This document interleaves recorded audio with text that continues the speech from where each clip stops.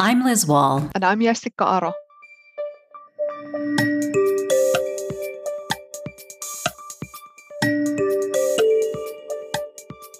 Welcome to the Information War podcast, where we cover information warfare and the disinformation campaigns weaponized to break down democracy. I'm Liz Wall. And I'm Jessikka Aro.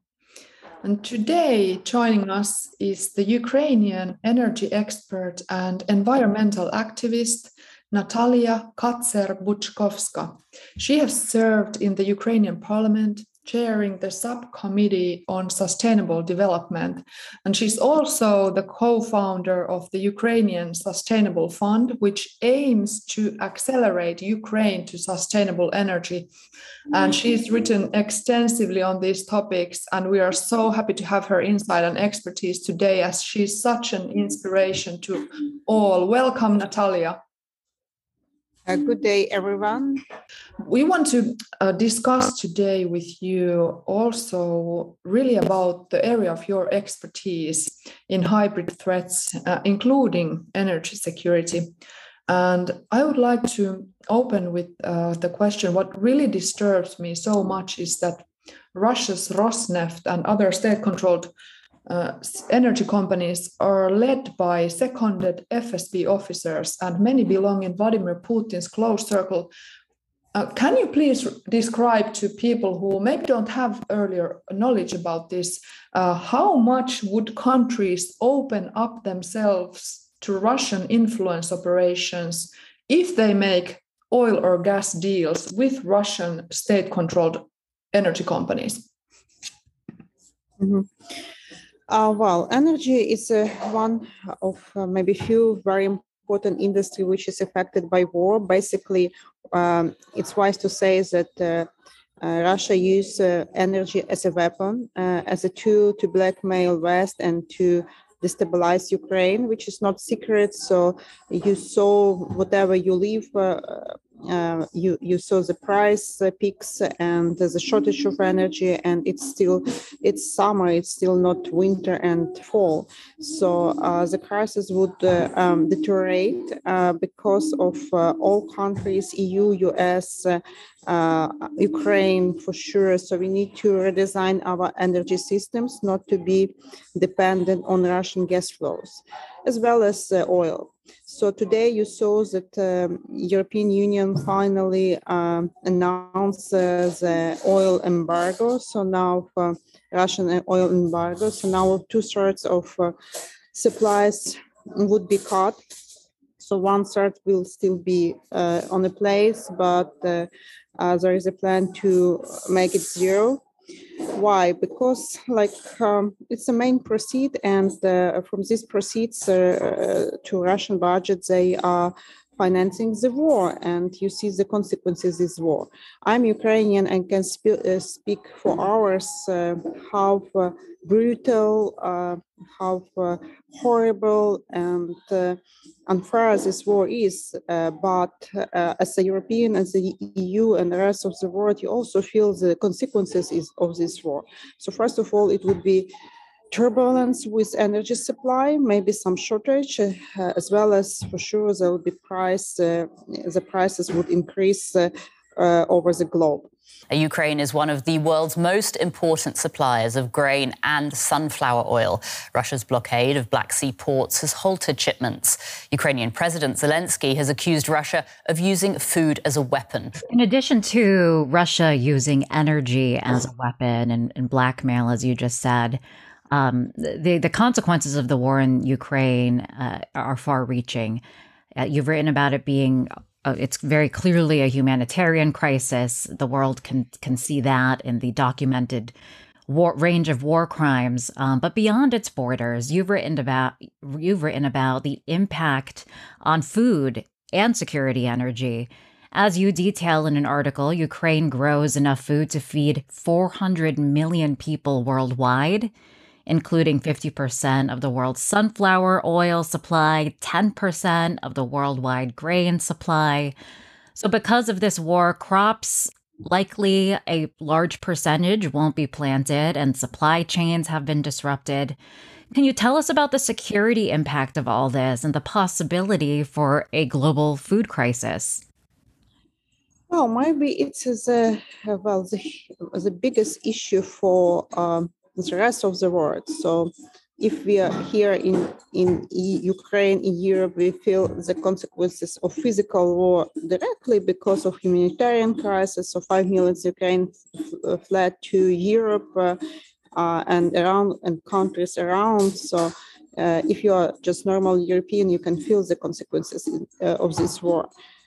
Energy as well, but food is, honestly speaking, maybe the biggest far-reaching consequences because, as you mentioned, 400 million people around the globe, they was fed by Ukraine. And it's like African, Middle East country from 30, 50, even 100% dependent on Ukrainian grain supply. The IMF this week said, quote, "The war in Ukraine means hunger in Africa." The World Food Programme is also warning of a catastrophe, saying half of the grain it uses to feed the needy originates in Ukraine. And could you imagine Ukraine could not export anything now, like very tiny amount of what we're producing, because Russia, they blocked Black Sea, and 90% of our exports went through the Black Sea. So now we have this huge problem with infrastructure, and it's not possible to expand it in 1 day or 2 months, even maybe a year. So we will feel this, there is an infrastructural bottleneck on the western Ukrainian border and lack of capacity to transport food, wheat, oil, sunflowers oil to Europe and the rest of the world. And it's a huge problem because as a consequence, there could be a hunger in poor country and the enormous increase of prices in European and Western countries, and some shortage of some products for sure. And it would have also consequences. So the consequences could be some political unrest, the rise of populism, additional migration up to Ukrainian migration. It could be migration from the poorer country who will experience the hunger.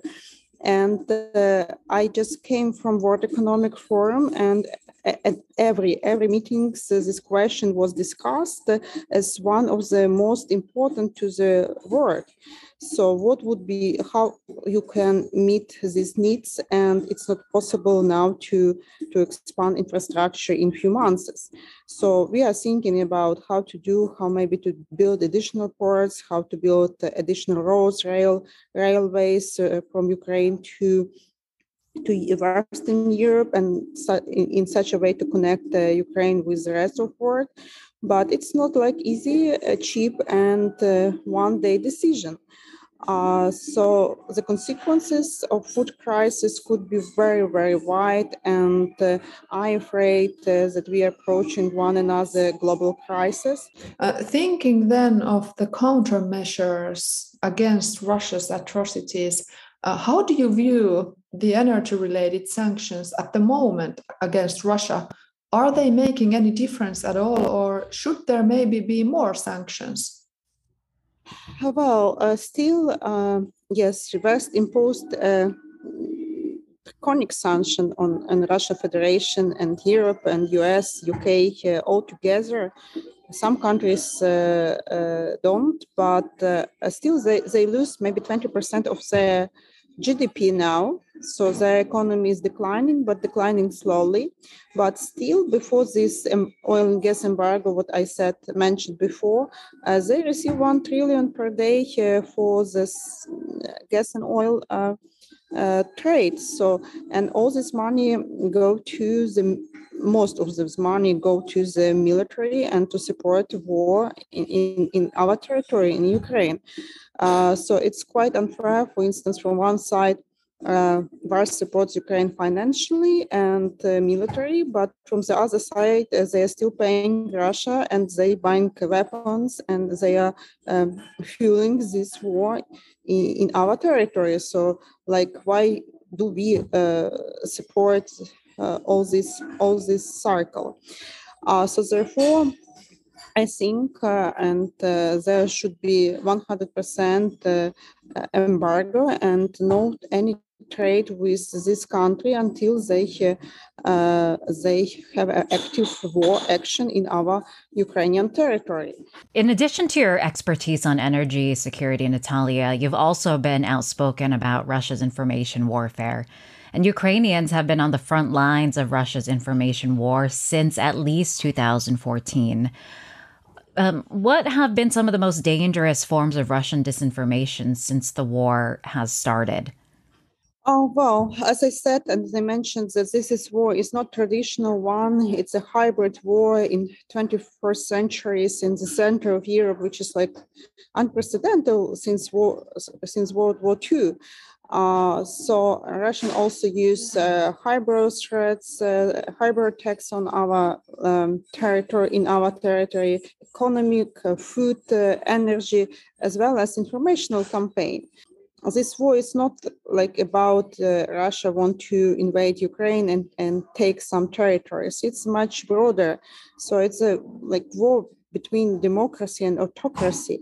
And if we are talking about the outcome of this war, far-reaching, so if Ukraine win, it would mean that democracy is still working, it's still alive. If Ukraine will be defeated, so it would have the outcome for democratic world as a whole. So all this autocratic regime around the globe, they will feel much more stronger, and they will feel that it is possible to behave like this.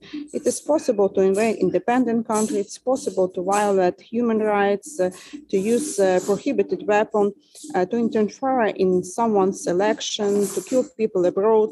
So it would be like a very big systematic problem with the democracy and with the world order. And according to your expertise, how would you say Russia's hybrid threats from energy to food to information warfare and everything in between, how should they be best countered in a manner that their dangerous impact would be as minimal as possible? Well, first of all, I suppose the big role of media. So media should, first of all, show the truth and try also to reach these territories where is the problem with freedom of speech, and to convince people that there is a different point of view and where is the truth. Encourage people critical thinking, because you are overloaded by information. Even in Western democracies, you can find different information, and this information is also active here. But you have different sources, you can compare, you can look, talk, and you can find the truth, but which is not the case, for instance, in some autocratic states. So I suppose media role is very important to show. For maybe it's not pleasant thing, for instance, to see what's happening in Ukraine with all this population around Kyiv, which is very painful for everyone in Ukraine, in outside. But it's better to see and to understand what does it mean when one country, like autocratic, just decide to invade other countries, just no reason, create some like fairy tales, which has nothing to do with the truth, just to invade and to justify massive massacre of civilians. So, well, it's maybe a role of media, first of all, states and people, first of all, to think and to have some critical vision on everything. I'm glad that you brought that up because there's this bigger picture that you've been alluding to, and what's at stake for the global world order. You've argued, and I agree, that Russia's invasion of Ukraine raises questions about matters of national sovereignty, and the big picture is this democracy versus autocracy. And that's really important, I think, to keep in mind, because as the war drags on, people's attention spans, they're short these days, and it can be easy to lose sight of this bigger picture. Even in the U.S. now, people understand generally the importance of the war in Ukraine and have been horrified, rather, by the war crimes. But sometimes you hear even liberals saying, there's always suffering in the world and we only care about Ukraine because it's a European country. I'm just reiterating some arguments that I've heard. Others question the value of using American resources to support Ukraine, and it can be politically polarizing. But, this is not the majority, and much of the thinking is impacted, I believe, by Russian propaganda, by Russian disinformation, and by skewed media, as you just alluded to. So to reiterate, there's so much more at stake when it comes to the war in Ukraine, with the greater battle of autocracy versus democracy. Can you elaborate on that? So this is quite dangerous, because the next could be Poland, the next could be Moldova, Lithuania, Baltic states. You see Scandinavian states, they decided to join NATO, even they was not intended to do it before. So world is changing, and this danger is very acute for everyone. So even if you are living in somewhere in Africa, in Middle East, and never heard about Ukraine, but now you're affected because you will not receive next grain supplies this autumn. And thinking about geopolitics, so how the autocracy will behave if, for instance, Russia will succeed. So, well, it would be good, why don't we take this, grab this land? What will be thinking these countries who has nuclear power? And I believe that the only right consequences and the only right way is for first of all, Ukraine to win in this war. And it would mean that democracy matters and democracy can defend themselves. Thank you so much, Nataliya, for your insights. I truly hope that Western politicians and beyond will listen to your wise words. And I can only hope that you will get all the military and other assistance that as you need in Ukraine. And we with Liz want to bring you information, support as much as we can. But thank you so much, Nataliya. This was awesome. Nataliya, thank you so much for your insight and your wisdom on this. It's a pleasure.